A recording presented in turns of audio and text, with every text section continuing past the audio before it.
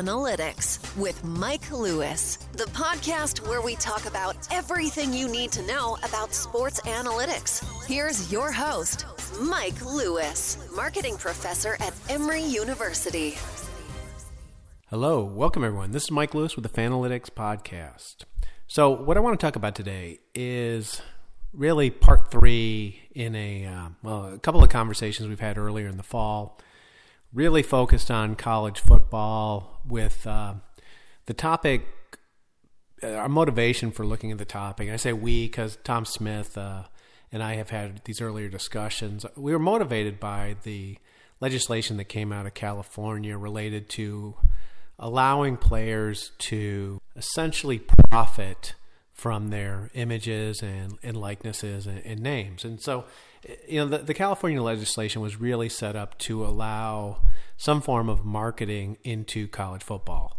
Not really college football, but really college athletics. And so the idea is that, like any other student, college athletes would be able to monetize their images and their likenesses, their names, do endorsements, run Instagram channels, these kind of things. So that part one, we had a discussion about the legislation and what it means and how, what may follow based on the way things were laid out.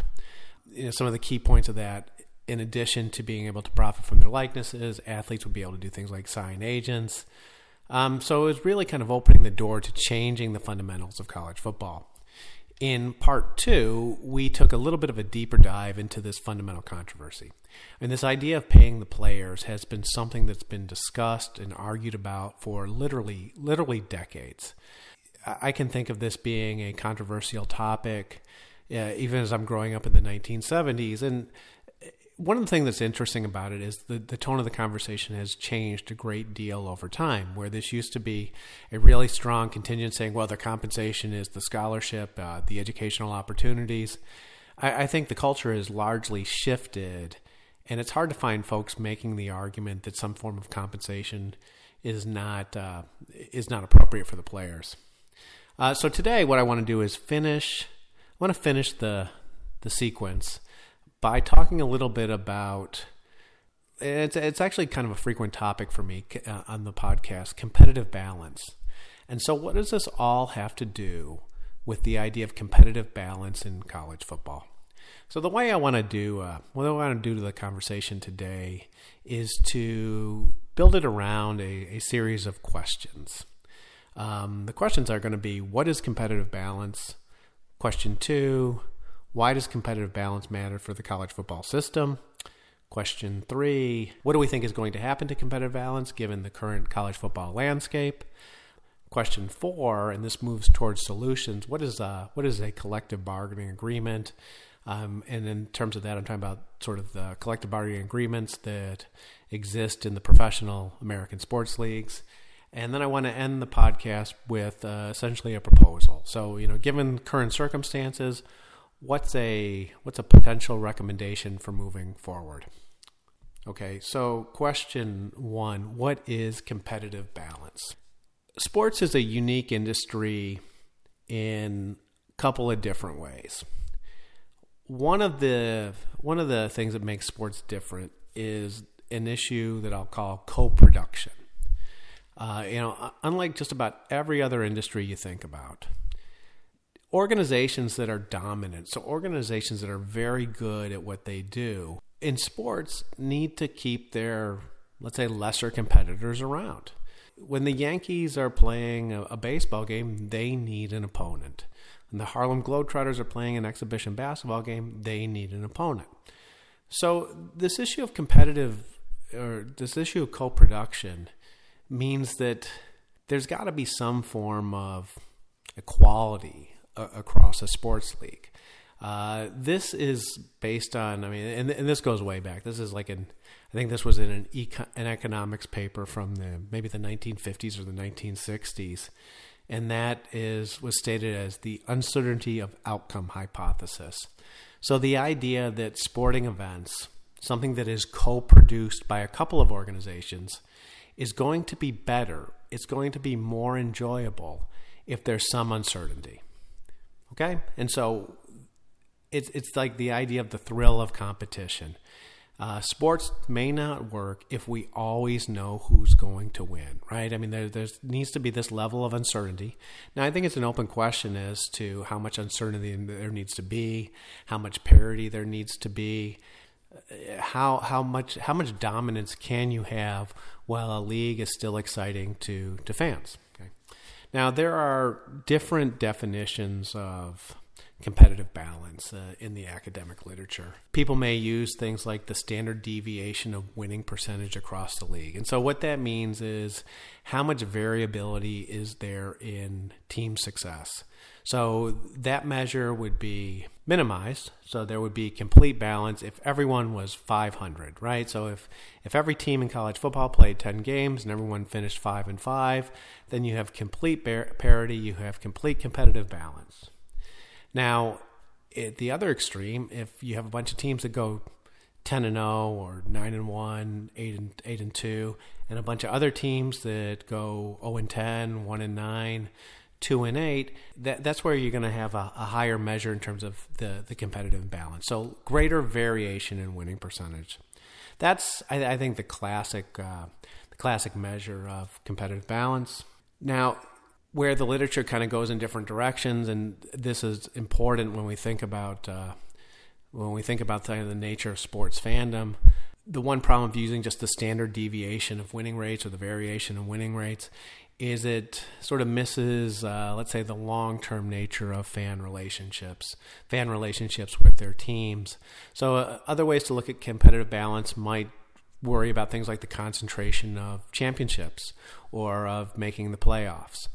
So, the danger is if, the same teams always win, or the same teams on the flip side of it, or the same teams are never competitive, never making the playoffs, that's a different kind of issue. I love the topic of competitive balance because I think it's really a great fan issue. Because if you think about the nature of fandom, and this is kind of a fundamental way of looking at fandom, it's like what is really necessary for fan passion to be created? I would argue that part of it is having, for the sort of the truly iconic teams, there probably is a need for there to be a great deal of winning. If we're talking about, let's say, clubs like the Yankees or the Lakers, these are teams with, broad histories of championships. But for other fans, as someone that grew up in Chicago and went to the University of Illinois, the question becomes, well, just how much is even necessary? And I'll talk about this a little bit later on. My college football team, the Fighting Illini, has only made it to really just a few bowls in the last 20 years. And so is that enough to keep there being any interest? Okay. Now, I think the classic example of competitive balance, and this is where competitive balance really met the mainstream, was actually about 20 years ago, when there was a lot of fear in Major League Baseball that the Yankees were going to end up being perennial champions. And so this is the era where the Yankees had a payroll that at times was double some of their rivals. And if you're looking at some of the weaker teams in the league, the Yankees may have had a payroll that was 5 or 6 or 7 times greater than the clubs at the bottom of MLB. And so competitive balance became a hot topic. There was even something called the Blue Ribbon Report, where they brought in some folks from politics, from academia, and a couple other places, and really sat down and said, well, is competitive balance a problem? And if so, what can be done about it? What came out of the MLB Blue Ribbon Report was recommendations related to revenue sharing, in fact. And again, we'll come back to that a little bit later in the podcast. Okay. So competitive balance is a starting point, and it's actually something that is not talked a lot about in the realm of college football. And I don't know that I've really heard anyone else talking about the importance of competitive balance related to this topic of paying the players or allowing the players to profit from their images. So that brings us to question number 2. Why does competitive balance matter for the college football system? Okay, how is this related to the question of paying players? Okay, well, as of today's taping, which is December 14th, we are in a position where the bowl games are about to start in a few days, maybe about a week or so, and the college football playoff system has been, or the college football playoff has been set for the 2019-2020 version. College football playoff system is a good place to start because, when this system started in 2014, 2015, the teams that played were Alabama, Oregon, Florida State, and Ohio State. If you look at the 2019 system, we have Alabama. Sorry, actually, and that's sort of a funny little verbal slip. We actually don't have Alabama for a change. What we have is LSU, Oklahoma, Clemson, and Ohio State. Now, Ohio State is sort of the overlap across these 2 years. But over time, there's been a lot of overlap. Okay, since the college football playoff system has begun, Alabama has participated in 5 of the 6 playoffs. Clemson has participated in 5 of the 6. Oklahoma 4 times, and the Ohio State University have participated in 3 times. This seems, I think, intuitively very concentrated. In particular with Alabama and Clemson, it almost seems like, well, this is just how their seasons tend to end unless something goes wrong. Okay, and so we quickly get to a question of, is this a healthy situation for college football? When you've got a group of teams, and maybe this core group of teams is Alabama from the SEC, Clemson from the ACC, Oklahoma from the Big 12, and Ohio State from the Big 10 are kind of your core teams, and then a few other folks tend to rotate in and out in any given year. In contrast, and I mentioned my background, University of Illinois. Illinois' bowl participation since the year 2000, so going back just about 20 years now, is a 2002 Sugar Bowl, a 2008 Rose Bowl, a 2010 Texas Bowl, a 2011 Kraft Fight Hunger Bowl, a 2014 Heart of Dallas Bowl, and this upcoming year, the 2019 Redbox Bowl. Quite a difference, right? So Ohio State's and the Alabamas are playing on a big stage, big-time college football for championships, while, other folks, like, let's say, the Illini, get to a bowl game every once in a while. And very often, they're not particularly glamorous bowl games. And so, starting point, we worry about competitive balance in college football, is this kind of fundamental question. Is this a healthy situation? It's great if you're an Ohio State fan, maybe, or an Alabama fan. If anything, maybe there's an issue of you get bored. Maybe the stadium actually doesn't fill up because people are essentially, the status quo is, well, I'll start to attend when we get to the playoffs, when things get serious. So you got boredom on one end of the spectrum, and on the other end, if you are at a program that doesn't get to play on the big stage and doesn't get to play in the prestigious playoff system or bowl games, how do you maintain interest? Okay. If you go back before the playoff system, and I think this is going to be a little bit arbitrary. So what I did was I just went back to 1990. Before we started with this, I think of this as the era of more the historical bowl system, where a lot of the bowl game matchups were dictated by conference agreements. And so the Big Ten champion would play the Pac-10 champion in the Rose Bowl. The SEC champion would play in the Sugar Bowl in Louisiana. The ACC champion would play in the Orange Bowl, and the Big 12 champion would play in the Cotton Bowl. And so if you go back to 1990, in 1990, we had a split national championship. We had Colorado and Georgia Tech splitting the two major polls. In 1991, Miami, Florida, and Washington. So we had Colorado, which I think at that point was in the Big 12. We have Georgia Tech out of the ACC. The following year, an ACC team, Miami of Florida. Though actually, I don't totally recall if Miami was in the ACC at that point. We have Washington from the Pacific 8, 10, or 12 conference. In 92, Alabama was the national championship out of the SEC. In 93, Florida State. In 94, Nebraska, a Big 12. I think they were still in the Big 12 at that point, prior to moving to the Big 10. Now in 94, Nebraska was 13-0. Penn State was 12-0. So you have if nothing else, a lively debate as to who was the true national championship. Nebraska again in 95 and Florida in 1996. Just reading through that's quite a bit of variety in terms of college football champions or debated college football champions. So since the college football playoff system has started, we've seen far less variety. We've seen Alabama with multiple championships and Clemson with multiple championships. And so, what I'm talking about is truly, it's anecdotal, but it's suggestive. So if we go back before a formal playoff system is in place, we've got a lot of variety. We've got a lot of people sort of popping up and at least having partial claims to championships. Georgia Tech and Colorado, for example. After the playoff system started, and again, we've had a couple of variations in the playoff system over time, the BCS system, now the college football playoff. I haven't ran the numbers, and it's difficult to run the numbers because we really have to agree on some metrics.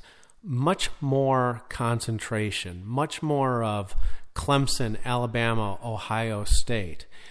And I think it's actually a logical consequence. And so when I think about college football, and I think about, and this goes back to this issue of allowing the players to profit from their likenesses, I think the right way to look at this in terms of predicting what's going to happen is to just look at the incentives and the opportunities that are created by any regulation. And a playoff system is just a regulation. And then think through how that's going to have sort of later ramifications. And so if we go back to the the pre-BCS system, the old system actually limited competition, if you think about it. Because, and if you go back to the way these arguments were structured, the frustration was always that, let's say there was an undefeated USC team and an undefeated SEC team. So let's say USC was undefeated out of the Pac-10 conference and Alabama or Florida was undefeated out of the SEC. Those teams did not get to meet. Okay, this meant that both of those teams had maybe a claim to the national championship. This system frustrated fans, of course, was sort of gold for talk radio, but created all sorts of opportunities for columnists to write features, created all sorts of points of discussion, all leading to the point of how ridiculous it was that there was no sort of eventual championship. Even if you think about like the distribution of these bowl games, one's on the West Coast, one's in Florida, one's in New Orleans. It was a system that was in place, based on historical agreements and negotiations that fundamentally limited the level of competition in college football, right? Essentially, the best you were going to do is come up with a champion across, let's say, the Pac-10 and the Big 10. It was almost something, and not intentional, but in a way it was something that was designed to limit the cutthroat competition and to sort of preserve, let's say, the market position of all sorts of folks. Because if the Big 12 champion never plays the Big 10 champion, then it's hard to really make an argument that one of those leagues is better than the other.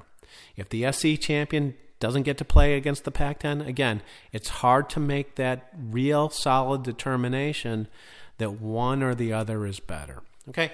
And so this is clearly something that frustrated fans, but it might have been an important constraint on the system moving to, let's say, perhaps really problematic or really challenging competitive imbalances.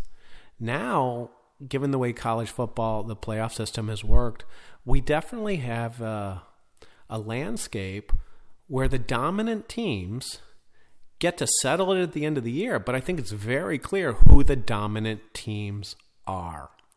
Now, this becomes important if we think about what being a dominant team likely leads to. So along those lines, right? So it seems to me, and again, I don't have numbers to back this one up, but it does appear the competitive imbalance has increased. Can I argue that the playoff system increases imbalances?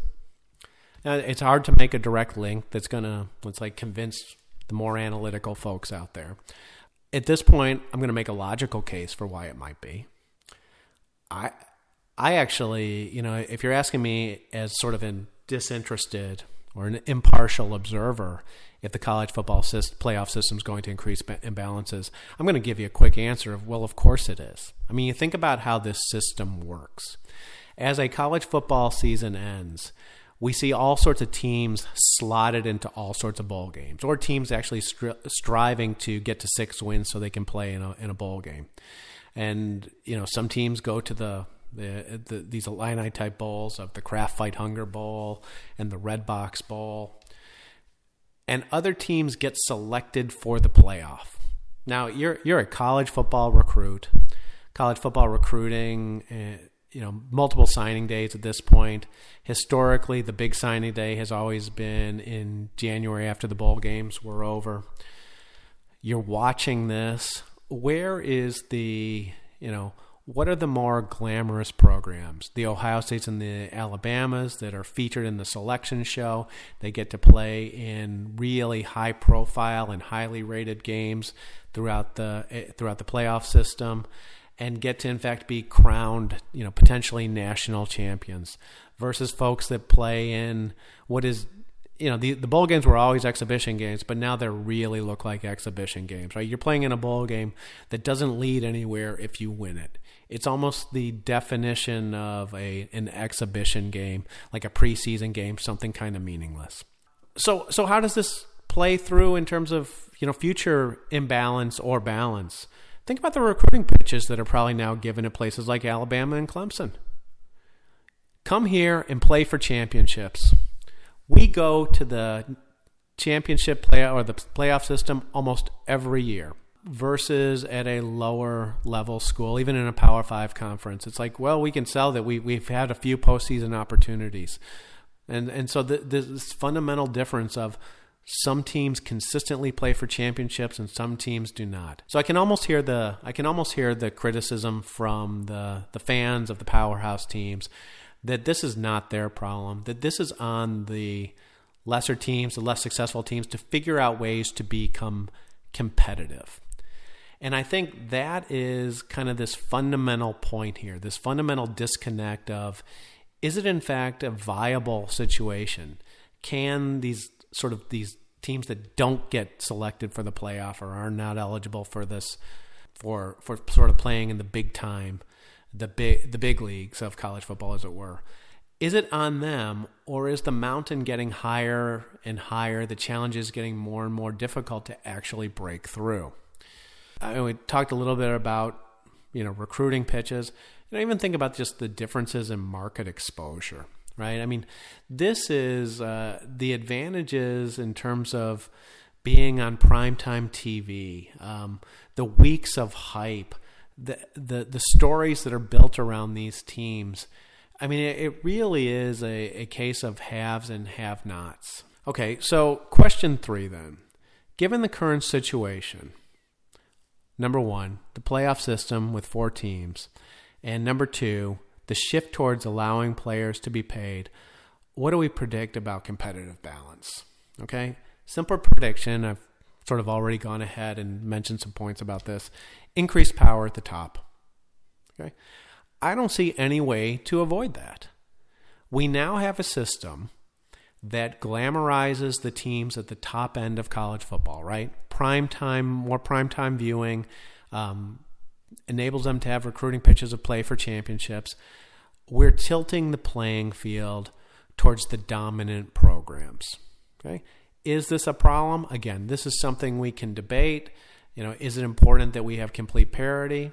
I would say no. It's okay to have sort of kind of big bullies, like David and Goliath type competitions. But is it healthy to keep moving more in that direction? And so, the current college playoff system has 4 teams in it.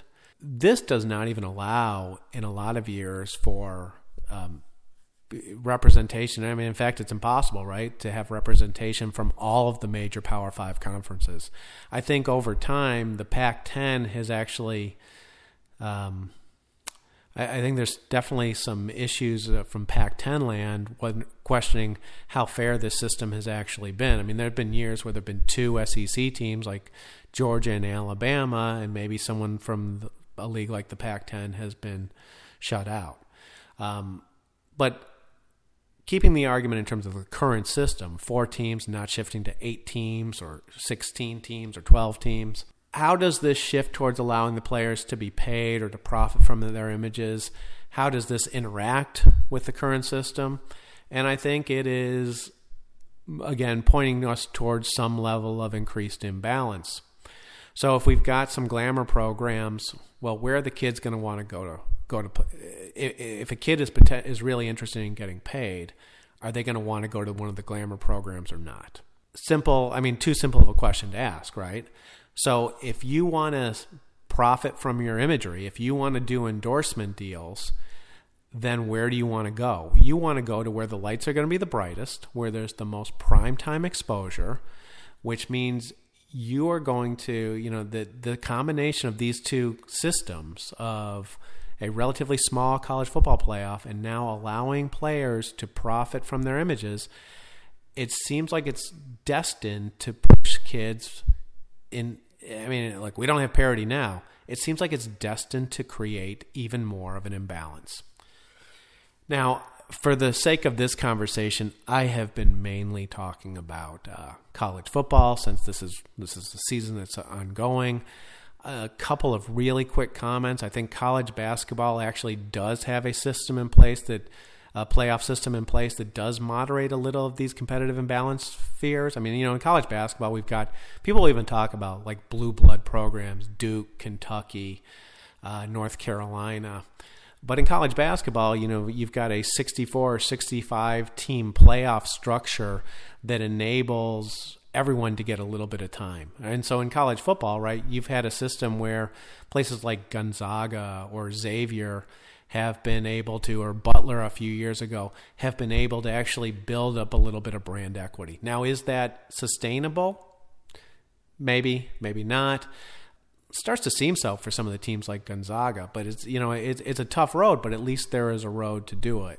While in college football, the Boise States, the UCFs have actually been excluded from those playoff opportunities. The other thing that I think is different about college basketball is that the degree of stardom, while the college basketball stage is smaller than the college football stage, the impact of a star is much greater in college basketball. The idea of a one-and-done player, someone that comes in from high school and is NBA ready, this is a fundamentally different marketing type of situation. I mean, we think about last year at Duke with Zion. Zion clearly could have collected major shoe dollars even as a freshman.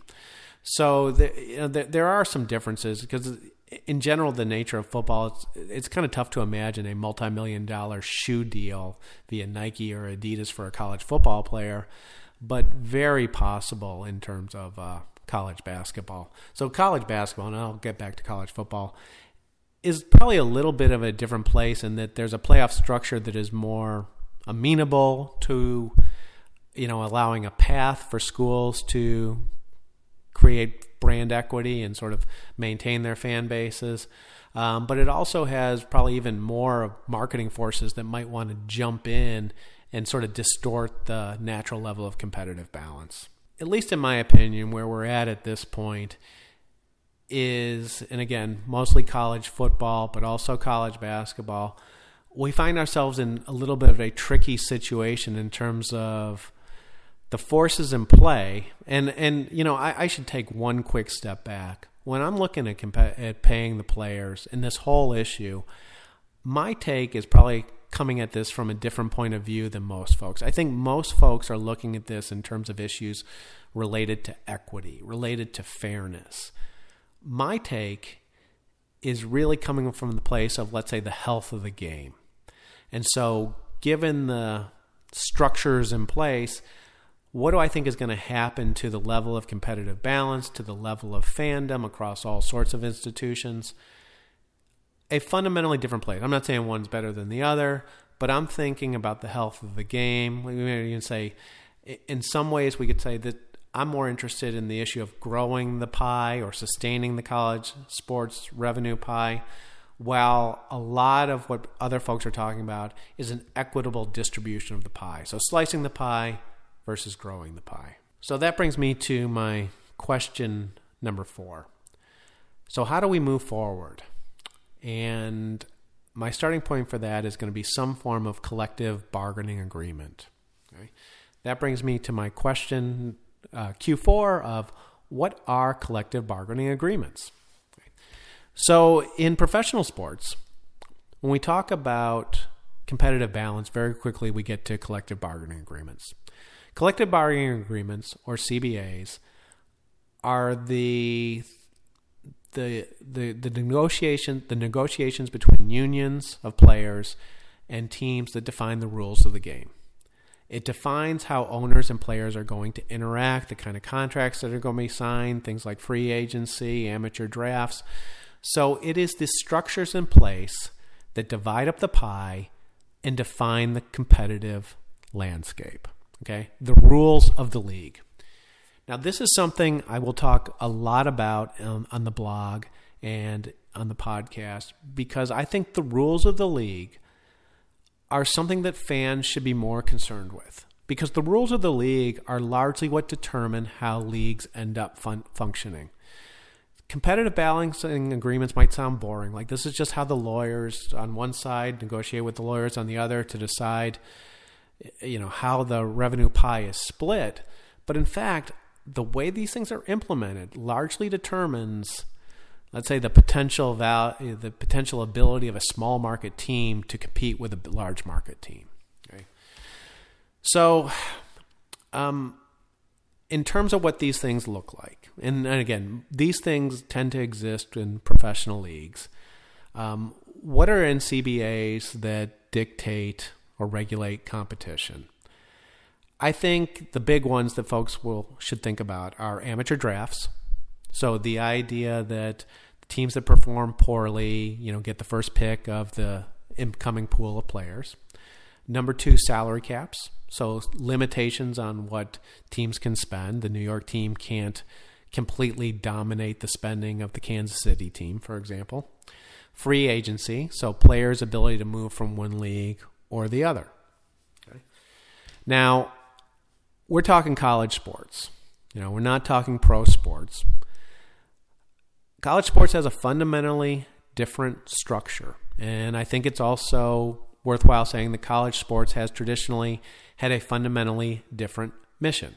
Now, this is a bit of a tough issue, because if you want to make the argument that college sports, the mission of that is to enrich the educational experience, to allow students to also be able to compete in athletics as part of their undergraduate program, I think that it's an argument worth making that that's what college sports should be.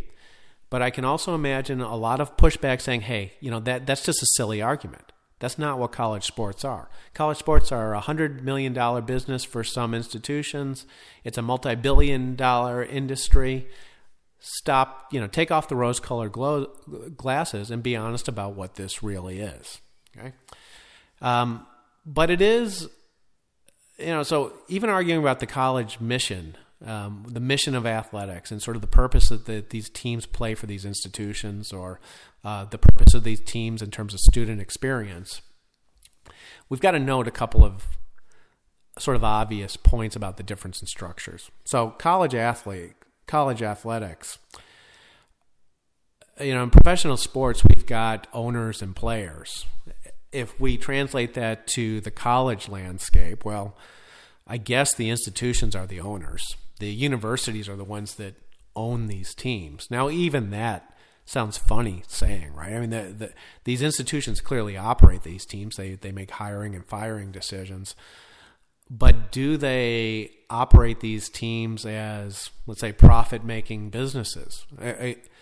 Maybe some of the time. And the reason why I sort of stay on this point for a second is I think it's a fundamentally different way of looking at the world. As because even if a college is running a big money program, do they view it as running a business? As someone that's been a university professor for the number of years, colleges, universities, they're just different.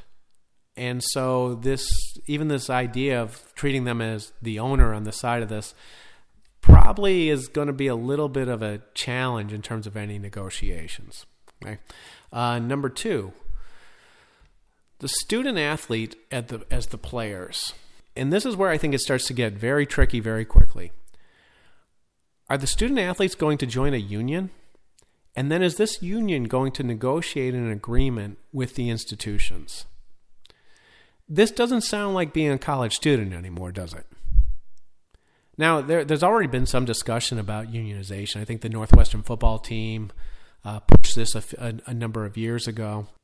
It's a really kind of an interesting question as to what will that in fact mean if college students become unionized employees.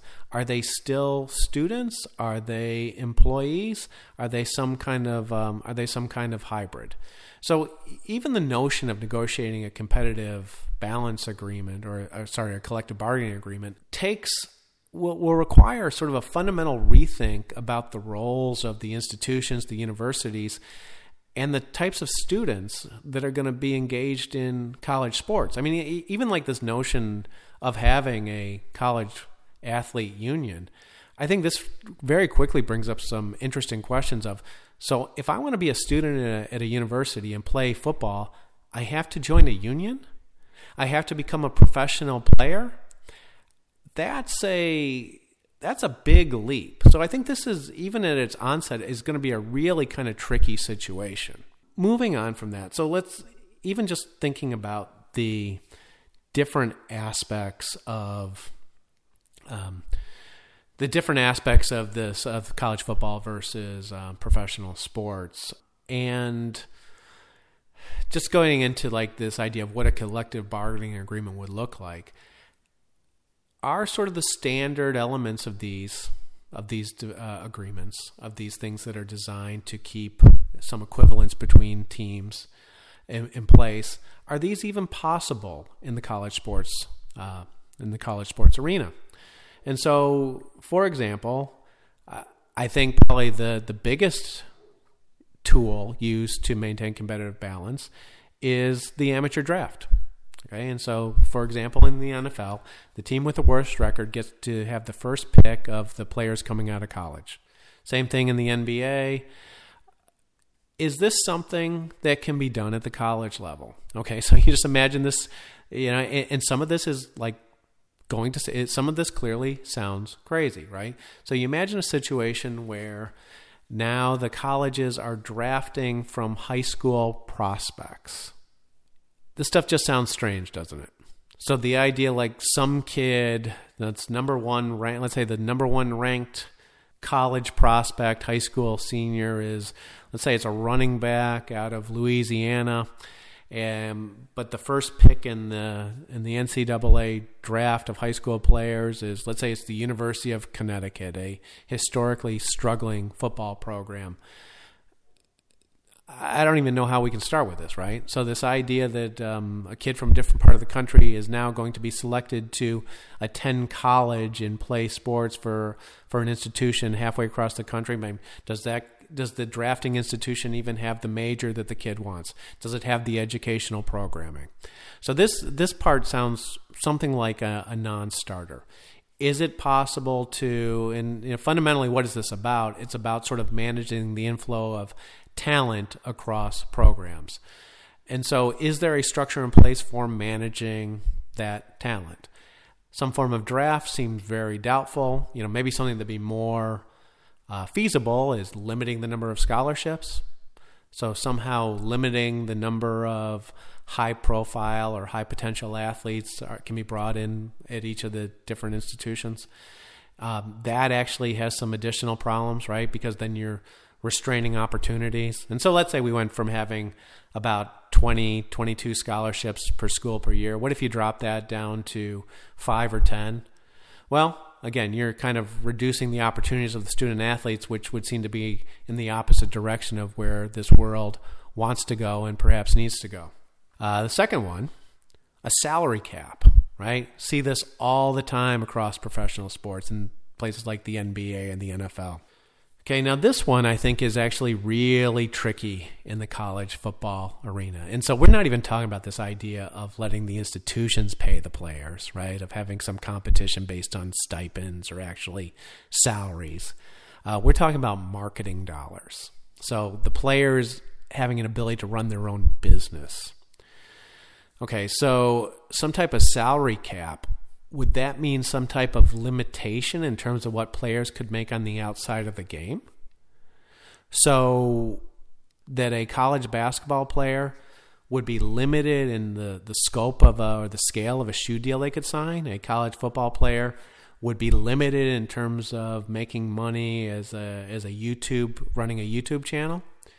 This seems really difficult to implement, right? Because I suppose the way you would think about this would be structured is somehow the players all sign up to be part of this union, and when they make marketing dollars, somehow the dollars flow through the union, and the players only allowed to keep some measure of that, some amount of the dollars up to whatever the salary cap tends to be.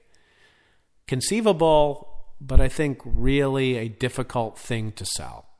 And then this even comes back to this notion of, are players required to sign a contract to be part of a union to play sports? Is someone like Zion last year required to be part of the union? I mean, because really the athletes that are going to have the marketing power, the ones that could actually drive individual revenues that have brand equity coming out of high school, are probably going to be the least likely to want to participate in such a system. Number 3, how about revenue sharing? Now, some folks will rightly point out that revenue sharing exists across the major leagues, right? The Big Ten has revenue sharing based on the dollars from the Big Ten network. And I think all the Power 5 conferences have those type of things in place. What about across those leagues, though? And what about sharing to the non-Power 5 schools? This, again, strikes me as really a difficult proposition. So the NFL has been known for revenue sharing parity while also producing dynasties like the current Patriots. How would this potentially work in college football? Even with some revenue sharing, history matters in this. And there are schools with 100,000 seat stadiums like Michigan or Tennessee, and there are schools with 90+ thousand seat stadiums that also have histories of winning and sort of have bigger fundamental revenue bases. So there's a lot of, let's say, New York Yankee type programs out there that just have a system already in place to generate revenues. Now, some form of revenue sharing would attempt to spread the wealth so that the money that a Penn State or a Michigan or Ohio State is creating is actually going to flow more towards schools with much lesser traditions, facilities, et cetera, et cetera. We've got 2 questions here. Is that going to be able to be sort of doable across the Power 5 members, sort of the big-time players?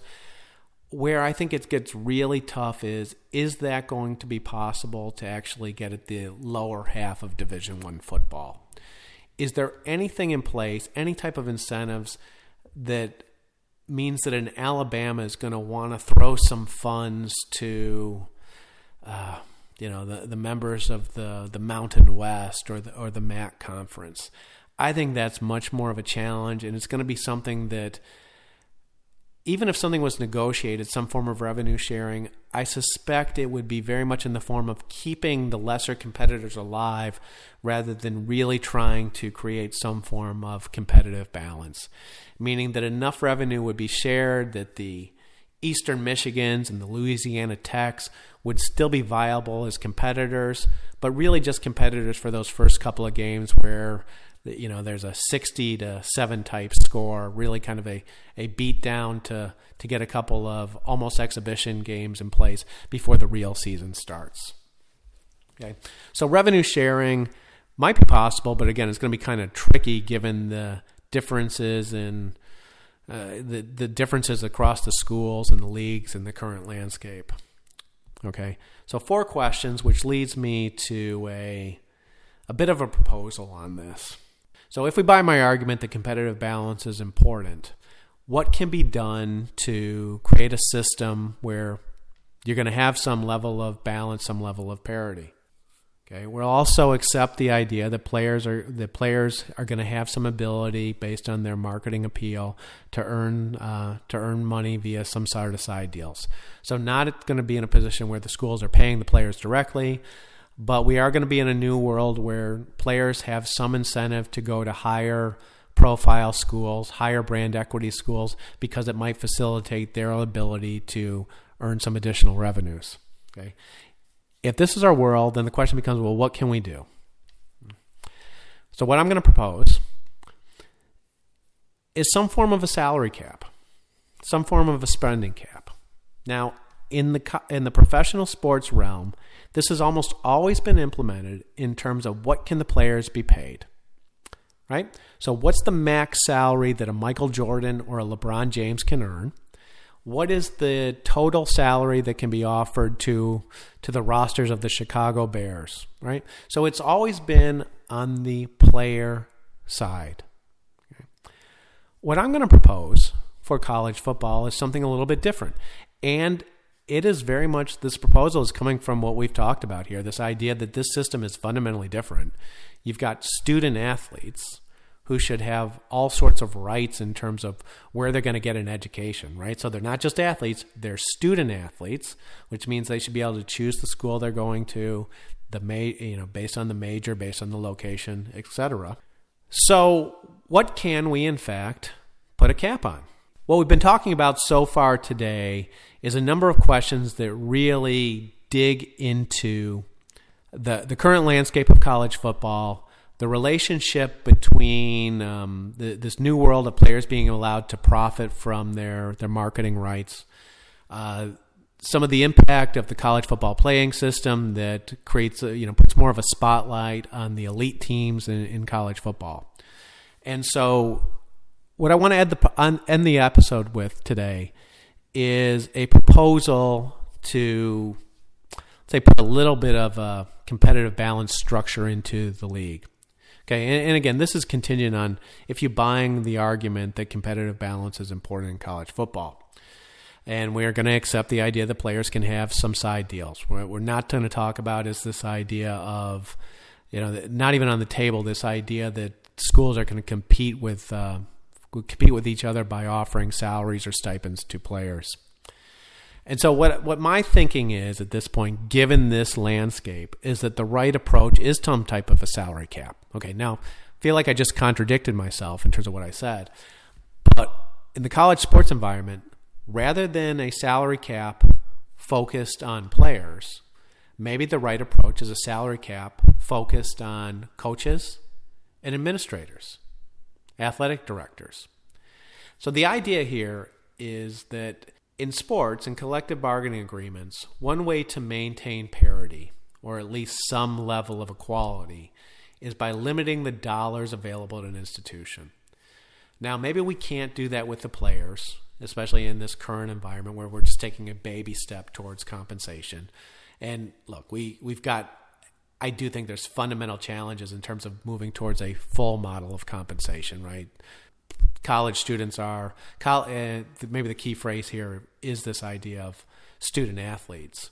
So even if you want to regulate the athlete behavior, the student behavior is going to be something where, we really need to err on the side of freedom in terms of choosing the institution where the person wants to attend based on major, based on location, etc.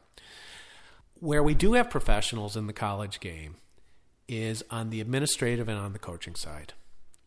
And so some type of salary cap, Maybe it's $10 million for your coaching staff in football. Maybe it's $5 million for basketball.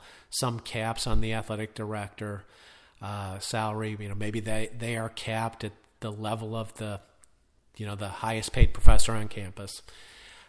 Instituting a cap on these individuals might be the right approach for limiting these competitive forces that might be leading to unfortunate or sort of long-term difficult imbalances, right? And so the idea here is if a college coach, if sort of the top coaches don't have incremental earning power at different institutions, then they're more likely to stay and build a program at what might be historically a lesser institution, right?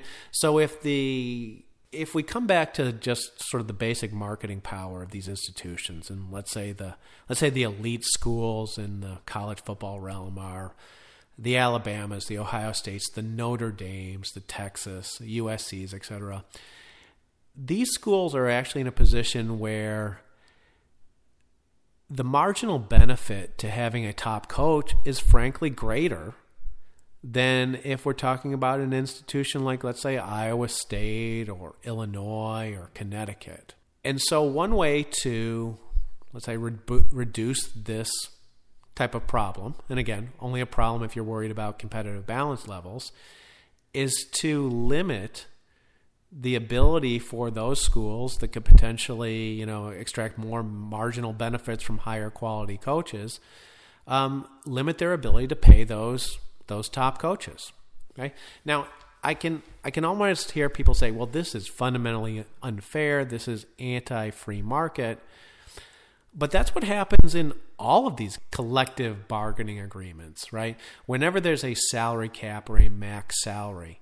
The interesting thing is here that these maximums have always been imposed on the players. Now, in the college football or college basketball landscape where the players aren't getting paid, then maybe what we need to look to is some formula, some method for eliminating the salaries or eliminating the incentives of the folks that are getting paid. And so it's a little bit of a funny proposal. At least it kind of sounds funny to me as I talk about it. But I think this might be the most viable next move in terms of this evolving situation. So, we've got a college football playoff that might be exacerbating competitive imbalances. We've got a move towards allowing for folks to earn money on the outside, which again might be creating a bit more imbalance. And so what kind of structure could be implemented to move us back towards some level of parity or equivalence in terms of different institutions' ability to compete? And I think the obvious place to look is something related to a salary cap on coaches and administrators. Okay, so again, maybe potentially a controversial proposal, but looking at the whole system, looking at how this is structured right now, I think it's an obvious point to, I think it's a potentially interesting avenue to start to pursue.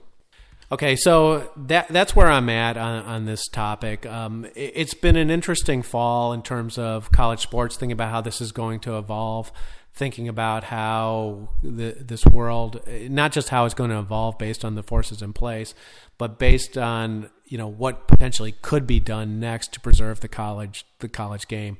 I'm a big college sports fan, both football and basketball. I would definitely like to move forward in a healthy sense.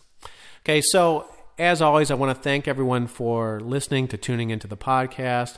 I'm going to do a bit of a write-up related to everything we've been talking about this last fall, paying the players, competitive balance. So take a look for that. That'll be on the webpage, on the weblog at fanalyticswithmikelewis.com. And so, until the next time we need to make something in sports more complicated than it needs to be, talk to you guys soon. Bye.